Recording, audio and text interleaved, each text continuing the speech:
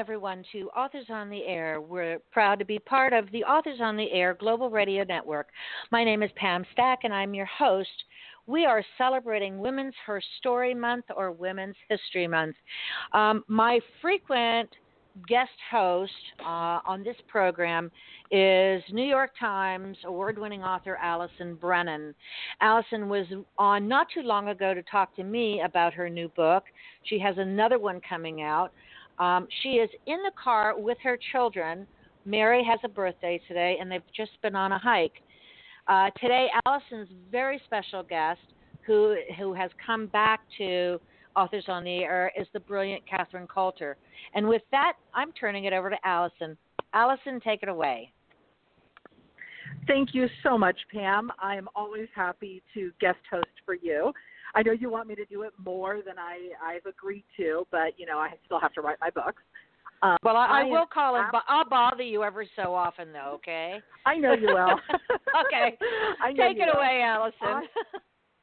I am absolutely thrilled to be able to interview New York Times bestselling author Catherine Coulter, who is not only an amazing author, who I get to talk about, but is just an amazing person.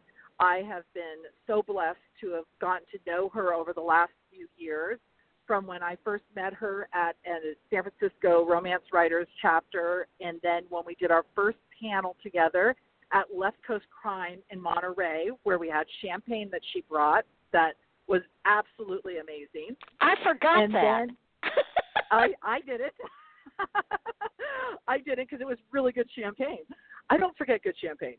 And then I'm just going to tell this one little story about Catherine, and then I'm going to ask her some questions. So Catherine hosts an author luncheon every year, sometimes twice a year, and I am so lucky that I get to go to it. One year, my mom asked me, she goes, do you think you could ask Catherine if she could sign her books for me? Because my mom owns Catherine's entire FBI thriller series in hardcover. And I'm like going, that's a lot of books, but sure, I was going to go email her assistant, Karen, and see if that would be okay if I brought them. And Karen said, sure. And Catherine ended up signing something. I don't know how many you had at the time. I think it was like 20 or 21 books in the series. And that was just really, really generous of her to be able to do that for my mom, who is a huge, huge fan. So thank you, Catherine. Well, as I recall, we'd had champagne, so there was no pain involved. Pam, I just want Pam to know, too, I love that word, brilliant. Brilliant! I love that word. That is great. Thank you very much. And you were only second. Okay, all right. So, Allison, we have been, I try usually to have it started out at 4 lunches a year. We've been doing it 13 years. Can you believe that? We have photos all the way back. Yeah, well, you came later, but 13 years, and it's just, we used to do it 4 times a year, and now, well, this year we'll see, because I have no clue. You know, usually we do the Christmas party for sure, and then maybe the fall and the spring. So fingers are crossed for the fall, but you know, we'll see. We'll see. Well, but the last one, Pam, is Allison flew up for the day to go to the party and see everybody. Yes, I will shut up. You were talking. No, that was very nice. Actually, it was more than the day. Catherine generously let me spend the night, and I actually kind of wanted to move in. So it was pretty cheap. Yeah, she was cheap. She was cheap. $80 a night. That was okay. I'm the Airbnb. Yes, so, go ahead. One of the things about Catherine that I think anybody who's a longtime reader knows that she has written a gazillion books. But exactly how many is it, Catherine? I'm writing number, oh goodness, 86. 86 books. Now, Catherine started writing, wasn't it your first book, historical romance? It was a Regency. Oh, okay. I ended up rewriting the 6 Regencies and making them long historicals and adding humor, which was really fun. Oh, yeah. But it's I think every once in a while, somebody will say, well, that's a gazillion books, and then I think of Nora, and she's over 400, and we've written about the same time. Yeah, and then you feel like such a wow. slacker, huh? Well, she's an alien. She's an alien. She's agreed to this. That's right. Yeah. That's right. Yeah. She has like 6 hands, and each pair of hands is working on a different book, right? It's amazing. She started the J.D. Robb Death series about the same time I started the FBI series. I'm on book 25. She's on book 50-something. How do you like that? Plus, she writes her other books as well. That is an amazing amount of books. I didn't know if you were there, Allison. I just didn't want you to think that. No. I know you're driving, so go right ahead. Cut out. We just went through. I'm back. No, I'm glad you're here, Pam, to take over. We just went through like this one little canyon, and so obviously going through the canyons in Arizona has made a big difference for the way Allison is connected.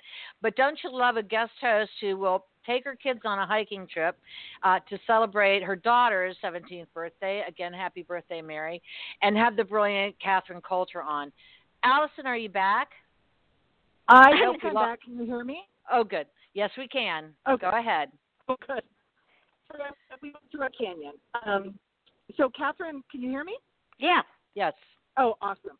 So 86 total books, and how many in the FBI series? I'm working on number 25. 25, okay. Yeah, I'm down to 1 book a year now, Allison. I used to do 2 or 3, but no longer. Well, that's really sad for us who love the FBI series and would like you to write more and faster. Don't you get that from your readers all the time? Yes, and I refer them to Nora. Yeah, she does 2 a year. It's just amazing. Yeah, no, and sometimes even more. She's very talented. But so are you, and I love Sherlock and Savage. They are 2 amazing characters, and I will say the very first book I ever read of Catherine, and I was like riveted. I said, this is exactly the kind of book I love. It's exactly the kind of book I want to write. And you have always been an inspiration, I think, to all authors, especially women authors who, are looking at these big, epic thrillers and saying, hey, I can do that too. So thank you very much for that and for being such a great mentor and giving us tons of advice after lots of champagne. Even though you don't want it.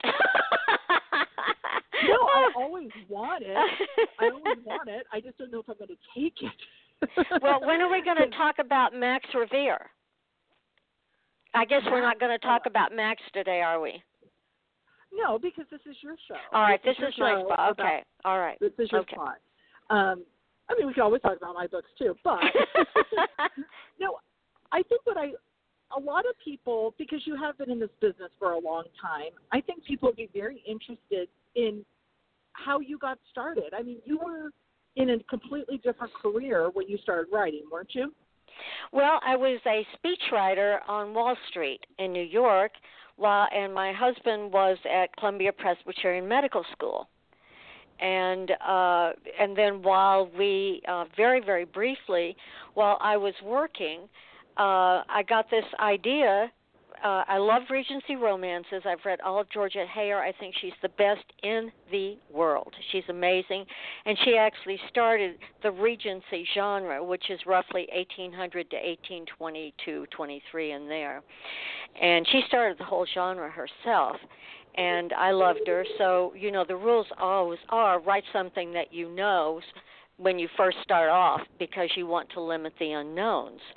And without knowing that rule, I was lucky, and I automatically picked what I like to read, which is the Regency romances, and came up with a plot. And I told my husband, and he took the next weekend off, and together we plotted the first and last book that he and I ever plotted together, and it was The Autumn Countess, and it came out in December of '79. And this was the time then I wasn't quite the founding mother in RWA. I was about 6 months later. but I've written through two very distinct periods in writing history, and I think they are more disparate than going from the printing press to, going from before the printing press to the printing press. This is such an amazing contrast in how you're delivering stuff to people. Back in the good old days, or the bad old days, if you were not accepted by one of the 7 New York publishing houses, you just packed up your bags and you went home, or you got a zillion rejections. You never had a chance. There were very, very few independent presses in the United States. At that time, too, there were thousands of distributors because there were no such thing as ebooks. So there were just tons of distributors, but very few publishers. And so this was really kind of, to me, really in that tradition way of writing without the Internet. It was kind of the golden age of publishing, I think I would call it. And then everything got flipped on its head. And I'll never forget, I was coming home from a writer seminary up in Surrey, a suburb of Vancouver, the Surrey Writers Conference every year. And I was sitting in the airport waiting to be called, and a young man sits down next to me, and he says, "I know who you are. You're Catherine Coulter." And I said, "Well, yes." And he introduced himself, and he said, "Let me tell you about the new product we're making at Amazon." And it was a prototype of the Kindle. Okay? Wow. I'll never forget that. And he was showing me how to use it and everything, and I remember just staring at him and saying, "Where is this going to go?" And he said, "It's going to go to the universe." And he was like a 27-year-old geek. And look what happened. And what surprises me now is there are, the big 7 sister publishing houses are probably now down to 3 or 4 at the most. I keep getting confused because they're always selling to NBC or CBS or to the Germans. But there's so much contraction in New York. But then again, you have all of these regional presses that do everything. So in a sense, if you're starting to write in like the year 2005 or 2010, you're in a whole new world, and you're in a very exciting world, because everybody can be a published author if they want, but there are so many opportunities now available to writers that were not back in the in the dinosaur ages. So it's an amazing experience to write through both incarnations of publishing. And now I'll shut up because that's it. No, I think it's very interesting. I think there's pros and cons to each time period. I think there was a lot of benefits to being published back in the 70s and 80s, and then there's a lot of benefits to being published now. I think discoverability is a little bit harder now, simply because there is so much out there. And I have been doing this workshop for international thriller writers this week, and it is absolutely fantastic that there's all these opportunities to learn. There's all these opportunities to get published. There's more avenues to get your book out there, but at the same time, getting those sales is hard because you're competing against all this noise, in a sense. So there's definitely pros and cons. I think the very hugest pro is back in the day, the only way you could get known is if the booksellers were talking about you, okay? Yeah. Because if you were not a bestseller, there was really nothing to do. Now, if you're one of the gazillion herd, there is still social media. And, true. And so there are just so many things you can do to help yourself, whereas in the dinosaur ages, there wasn't. You were really totally dependent on these people in New York.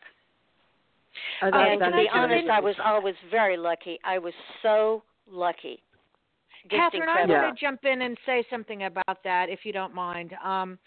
It's interesting that you said that because, yes, you were totally dependent on your publishers before the e-commerce side of publishing.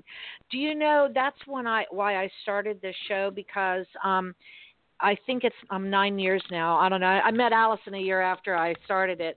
But it was because there were so many great writers out there who were never going to get a big contract with one of the big houses. And I thought, well, I love writers so much. They were my celebrities. So maybe I can invite some people on who, along with people like yourself and Allison, but, you know, people who didn't have a chance to have all that publicity and marketing that a big house, like you said, they were talking about your books. They were talking them up all the time. They were sitting at the front table when you walked in a bookstore or something. Thank you for reminding me about that. It's a good memory too, and it's a good thing. I fall back on that every so often and forget.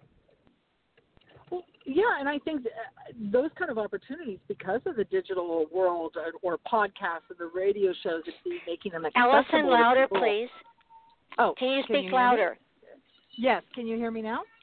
Not as well. As a little bit louder. Okay. I was just saying to Pam that all the accessibility of being able to put together a podcast or a blog or a radio show, it's so much cheaper now or no cost to be able to do it. So that enables more people to be able to get out there. I hear a cat meowing. Whose cat is that? You know it's one of mine. I'm over here like making signals that I'm going to strangle her. So that's Cookie, who is impatient that I haven't given her a treat on demand. So, which is what I'm doing right now. Thank God I have wireless microphones and headsets. Sorry. Well, see, Catherine has cats too, and Catherine God. and I. Catherine, you have to join us when whoever wins the lottery. We're getting a big cat sanctuary together. Alice and I are cat sisters, so you're welcome to join us. Well, thank you very much. Yes, we're real cat people.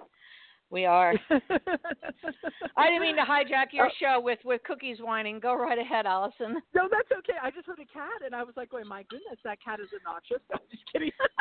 She's very loud. So, Catherine, now you were writing all of these historical romances, some of them epic, some of them Regency. How did you decide to end up writing FBI thrillers? Well, very quickly, this was in the mid-'90s, and I was at a family reunion in Texas, near Dallas, and my sister, who has never done this before or since, simply walked up to me, and without preamble, she said, "Have you ever heard of a little town in Oregon called the Cove? They make the world's greatest ice cream, and bad stuff happens." And I literally went on point. And I had one book left, one historical romance left on the contract.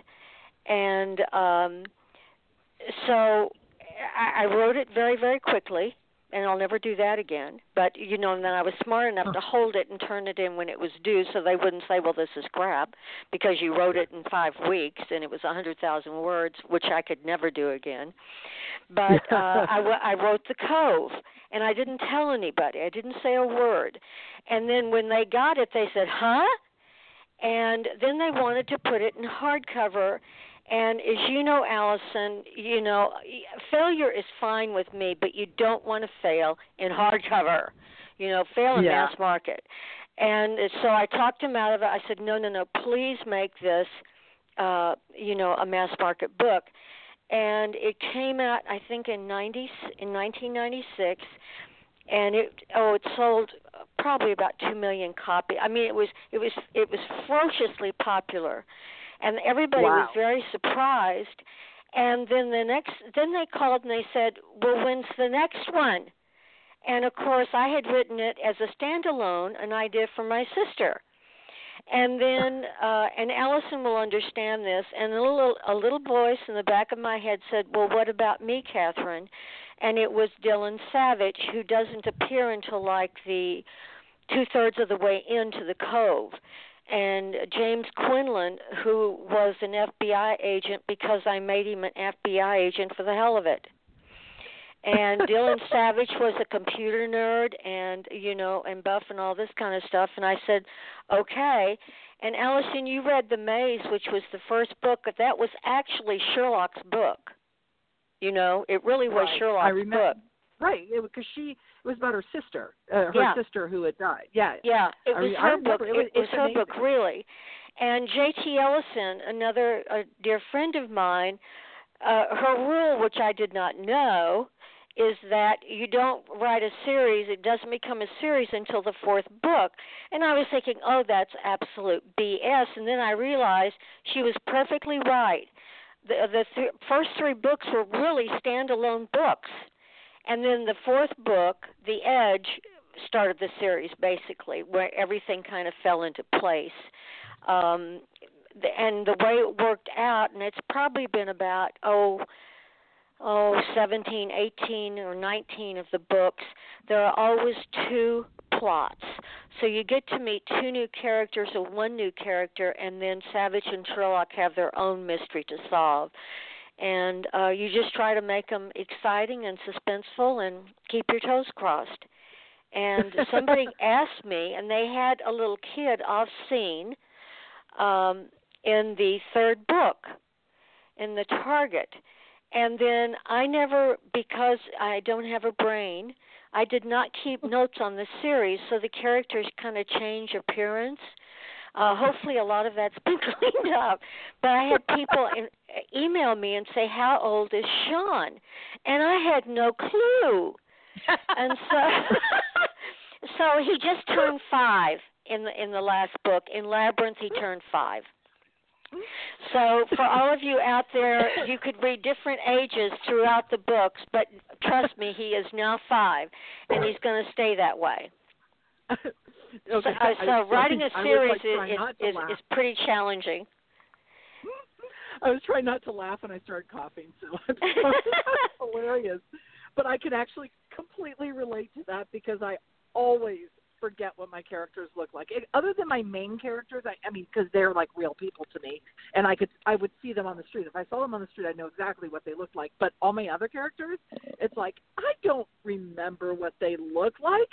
They're there. I can relate. I know. And you want a good copy editor because they'll say, well, you used this name in the last book. And that's it. And I say, well, probably because I like the frickin' name. But, you've got to have a good copy editor and you need a copy editor that goes a long way back with your books because they keep the storyboard and the character list. Yeah. And they can tell you, thank heavens I have a great editor, a copy editor, Jessica at Simon & Schuster.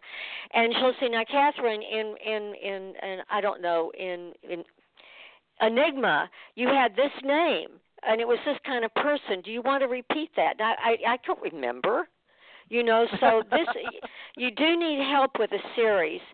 Well, actually, I kind of changed the main characters, too, throughout the first 4 or 5 books before they settled in my brain, But anyway, so. Well, I think that obviously you're doing something right? Please, God, let it continue.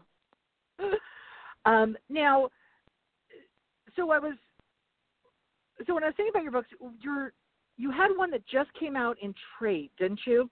It had a great cover, and I can't remember the cover. The last 3 have been in trade also. Hardcover, trade, and then mass market. And they do very different covers.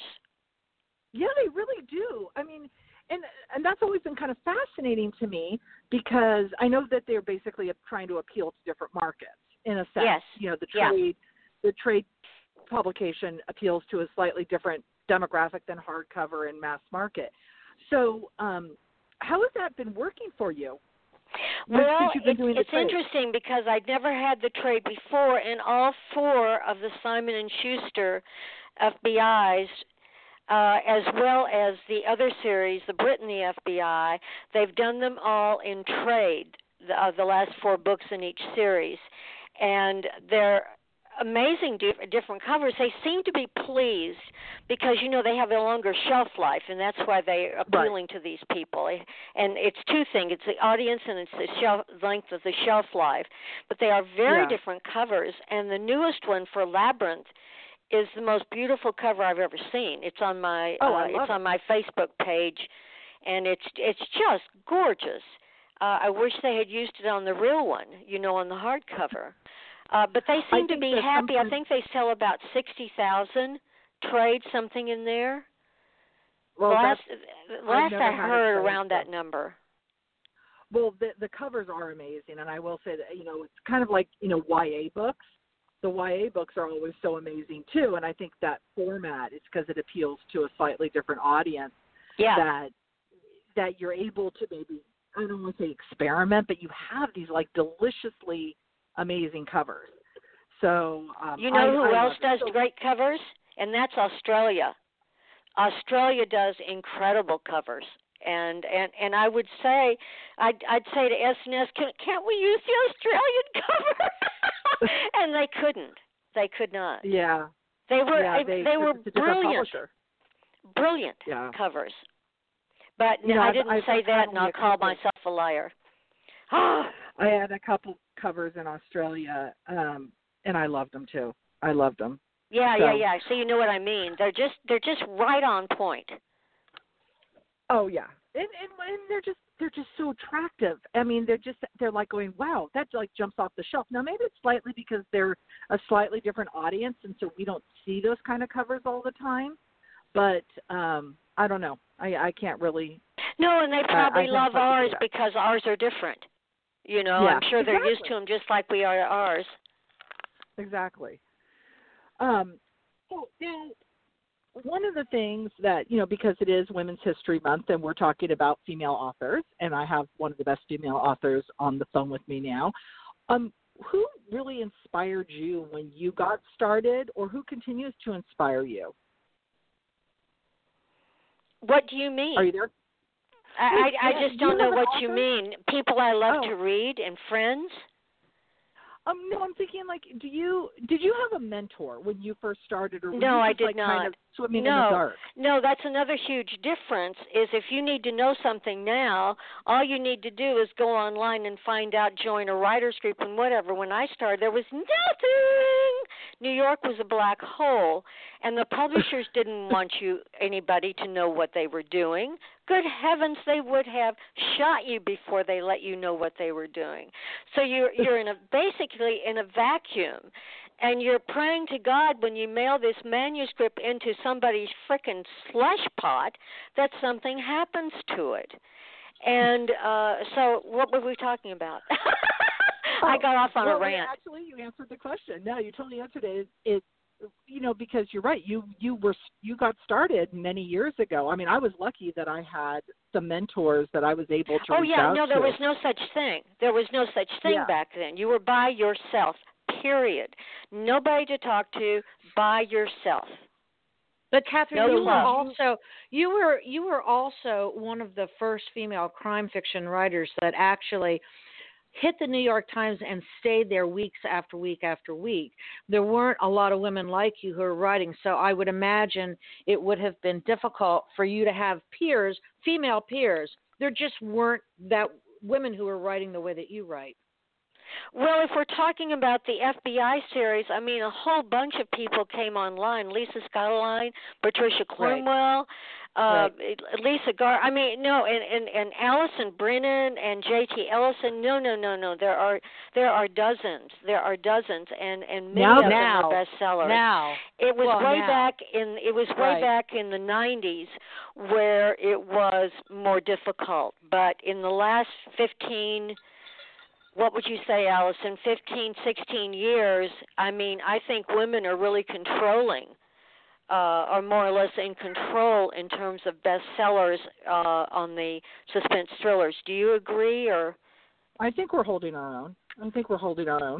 Well, I will tell you, I look at the Amazon bestsellers list for ebooks alone, and generally it's always women who are in the top 5. So I think you're women are the absolutely right, readers Catherine. too. Yes, Remember, yes, Pam, that women are 85% of the readership. Yes, they are. And yeah. So it's about time that became a fact. You know, because never mind, we won't even go there. That's all right. Let me ask you one more question before I turn you back over to Allison. Is there someone who a woman writer who you're keeping an eye on, who you think's gotten a pretty darn good start, and you're anxious to see where she goes? No, but that's a very good thought. I tend. I'll read just about everything, but they're usually established authors. And that's a very good idea, Pam. I should find somebody and pay some attention. That's a very good suggestion. Thank you. Well, the only way. I think people Catherine, look up to you, Catherine. Yeah, I think you did that with JT. Absolutely. I'm sorry, I couldn't hear. Allison and I were saying we think you have done that with JT Ellison, who is just delightful. And when you guys were on the show, I remember you saying, I asked you, whose name comes first on the book, and you said mine does, because I'm better known than JT is. But there's no denying the woman has talent. So I think you do keep an eye, just in your own way, and so. Are you going to continue doing your books with JT, or are you? I'll address this in a minute, but I always regarded JT as the consummate professional. I never thought of her as a beginning writer. I would have had nothing to do with her if she were a beginning writer. I was extraordinarily lucky to find her. I was extraordinarily lucky because she is so talented. She could mimic my voice. She was born with technology under her armpit. Yes. Which I am an idiot savant in technology. So she was really the driver in a Brit and the FBI series. And what I did for her was I put her on the New York Times. And that's simply all I did, because I have learned a tremendous amount from her. And, and obviously she's family now. And we just continue. The series has stopped. I called it at the end of 6 books. And actually the last book of a Brit and the FBI series with Nicholas and Mike is the last second, which God knows it is absolutely wild and woolly, and we got everything in there. And it's coming out in mass market. It's already been out in trade. It's coming out in mass market, I think, next week. Right. And I tell people when they ask me, well, why did you stop the series? And this is the truth, that you couldn't come up with any other ways to try to kill Nicholas and Mike. Right. I mean, my heavens, everyone has tried everything to try to off these two. So, it really ran its course. The series ran its course. So JT and I are extraordinarily proud of the 6 books, and they're great characters. They're great people in those books. So, I completely agree. JT is amazing. Absolutely amazing. She is. But I think that because JT had been published before. I know I read her debut novel. She came out the year after I was published. We got to meet at the very, very first Thriller Fest, and I love her to pieces. In fact, my 2 best writing friends I met at that first Thriller Fest, which was Tony McGee Causey and JT Ellison. And people of my heart. Yeah, and so I think one of the things that you did, you're right, you put her on the New York Times list. JT has always had talent. She's always been good. She just was never able to just kind of get over that hurdle to, to hit the list and to get known. And she is so, so good, and I love her. So you did mentor her, I think, in a sense that, yes, she had the talent, she had the skill, she is totally professional, but you were able to actually break her out, which is, a gift that most authors don't get. So you should give yourself a little pat on the back, because you. Well, thank you very much, Allison. Thank you very much. Thank you. Oh well, I agree. You're kind of like the James Patterson of female writing. You've helped someone out. I hope that you have an urge to look at other up-and-coming female writers and maybe partner with them too? Because you're so good at it, Catherine. You're just well, so I've only done it once, it. and again, I was luckier. I was the luckiest writer in the universe who has ever taken on a partnership. I was so extremely lucky, and you know the way it all came about. But right. I don't want to do it anymore. I don't want to do it anymore. I want to smell the roses, and it's just fun. I just like doing what I'm doing now, because people say, when are you going to write another historical romance? I used to once a year write a historical romance and then write an FBI thriller, and it unconstipates your brain, because the genres are so the genres are so disparate, and it was always wonderful. So now, to unconstipate the brain, if I can use that as a word, I try to write one novella a year, which is only 20,000 words as opposed to 100,000. And it's historical, based upon a historical character that everybody loved. In fact, one is coming out in a couple of weeks. And they're ebook only because, of course, they can't publish 20,000-word books. So this has been a lot of fun. It's a lot of fun to do the novellas, and they're set in 1841 in England and Scotland, and it's Grace and Sherbrooke from the Sherbrooke series, and it's just tons of fun, and it's all demons and ghosts and goblins and kelpies and you name it. So that takes care of that. Yeah. So that's what happens now. I want to ask Allison. Allison, you have another book coming out pretty soon. Tell us about it. Well, yes, the 16th Lucy Kincaid book comes out. It's Cut and Run. It comes out next week. Amidst all of this pandemic where Amazon is not shipping books out or not prioritizing the shipment of books. So we'll see how it does. But maybe people buy the ebook because they're stuck at home. I don't know. Well, I got you. Well, there's going to be a huge uptick. There's already starting a huge uptick in ebook sales, simply because even though Amazon has hired an additional 100,000 people, they are totally overwhelmed. But the ebooks are instantaneous, so this is going to go through the roof. It is, and it's interesting. A lot of writers, I get a lot of newsletters from my favorite writers, and a lot of people have released a couple of their backlists to go ahead and go free or to go discounted on, which yesterday I stocked up on 20 Kindle books. You know, I have 5 Kindles, one for each genre, so I stocked up on Kindle books yesterday. That is so cool. Yeah. A Kindle for each genre. I love that. What an idea. So, Allison, Cut and Run, it comes out next week. Give us your web address, please, and where we can find you on social media. AllisonBrennan.com, and social media, it's the same thing, Facebook.com/Allison Brennan. But my website has all of my social all media of your links. contact info. Yeah. And Catherine, where can we find you on the web? It's very simple, like Allison, CatherineCoulter.com, all one word, and just go to Facebook, Instagram, Twitter, Goodreads, blah blah. I mean, it's very easy. The website has been newly redesigned. It is really very, very cool. It's beautiful. It's a beautiful website, I have to tell you. It's done well. I troll a lot of author websites to look for information when I want to interview someone. So I like your websites, both of you, very much. Allison, I want you to give a shout out to a woman who we wouldn't expect that you'd give a shout out to. Who do you admire? Oh gosh, we don't have an hour. Well, I think in terms of authors, I really do want to give a shout out to Mariah Stewart. She writes women's fiction. Oh, yeah, I have all her books. Yeah, she gave me the first quote for my book when I was obviously nobody.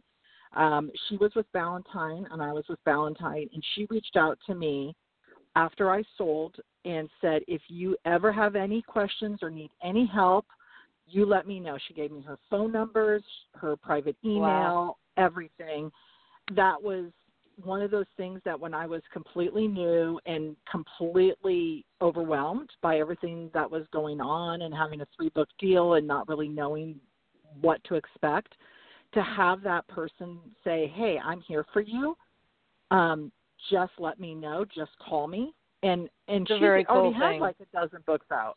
So it's a very cool really, thing. Really, I owe her a lot. Cool and I think that any writer needs to sometimes, every once in a while, just reach out to somebody that you think might need the help, and just say, hey, I'm here if you ever have any questions. Because sometimes they don't know who to ask. Paying it forward. And Mariah Stewart is a great writer. I was just going through my, one of the things on my self-isolation list was to reorganize the 14 bookcases I have in my condo. And I just went through and I put all of her books together, and I thought, boy, I have a lot of her books, Same with yours, Catherine. My mom has every one of her books. Catherine, yes, if you were going Catherine and Allison. Well, you have to. I have Catherine's books too. Catherine, if you were going to give a shout out or a recognition to a woman who you admired, whether it's in publishing or not, who would it be? Like with Allison, I've got to go back, and it's not one woman. It's three women. It's Linda Howard, Iris Johansson, and Kay Hooper. Oh my God, they're wonderful. We met in 1985, and we have been together ever since, and everybody made the times, so there was never any drama or any resentment. I love that. It's and we all taught each other because there was nobody to mentor you. We taught each other, well, this happened to me here, this happened here, this editor is an idiot, this editor, everything. It was sharing. It was sharing to give out information. So I think they're three of the most dynamite women in the world. I agree with you. And I will share that two of my favorite women that I've had the chance to spend a lot of time with are the lovely Allison Brennan, who always makes me laugh. She comes on my show whenever I ask her. Well, when I get on my knees and beg. We have a love for cats. And she was when the first Thriller Fest I went to, she put her arm around me and said, it's really nice to talk to you. Of course, I'll come on your show. So, Allison, I love you for that. The other woman who has made such an impact in my life, believe it or not, we've met quite a few times, is Dr. Jane Goodall, who I found to be so fascinating, and I, to this day, keep in touch with her assistant. She is a magnificent woman beyond what you just know about her work in the forest with animals. Yeah. She's an amazing woman. She, I had lunch with her and her assistant. She handed me an award, and then she came to Miami to do a private speech where I was living and invited me to sit in. She even mentioned me during her speech to a businessman's club, interestingly enough. Aww. She's lovely. And I want to thank both of you, Allison Brennan, New York Times bestselling author, Catherine Coulter, New York Times bestselling author. Both of you are two of my favorite women. I'm so glad you're here. Happy Women's Herstory Month for both of you, and happy Women's History Month. It's been an honor speaking to you both. Pam, can I just say one thing? Yes, ma'am. Okay, I want anybody who's listening, and I want you, Pam, and I want you, Allison, to write this down and remember it. Go to YouTube, type in Rotterdam Philharmonic Orchestra, Beethoven's Ode to Joy. There you go. Do that right now, and everybody listening, and let me know what you think. You're going to love it. We will. Awesome. Thank you so much, both of you. Thank you, Mary, for sharing your mom for this 45 minutes, and to the boys. Catherine, I love you, darling, and you and I will talk again soon, okay? Okay, baby. I want to thank all of my listeners today. Stay safe, shelter in place, get an Allison Brennan book, get a Catherine Coulter book. As a matter of fact, get all their books. Thank you, everybody, and thank you, Mom and Dad. I'll see you later. Okay, bye-bye, guys.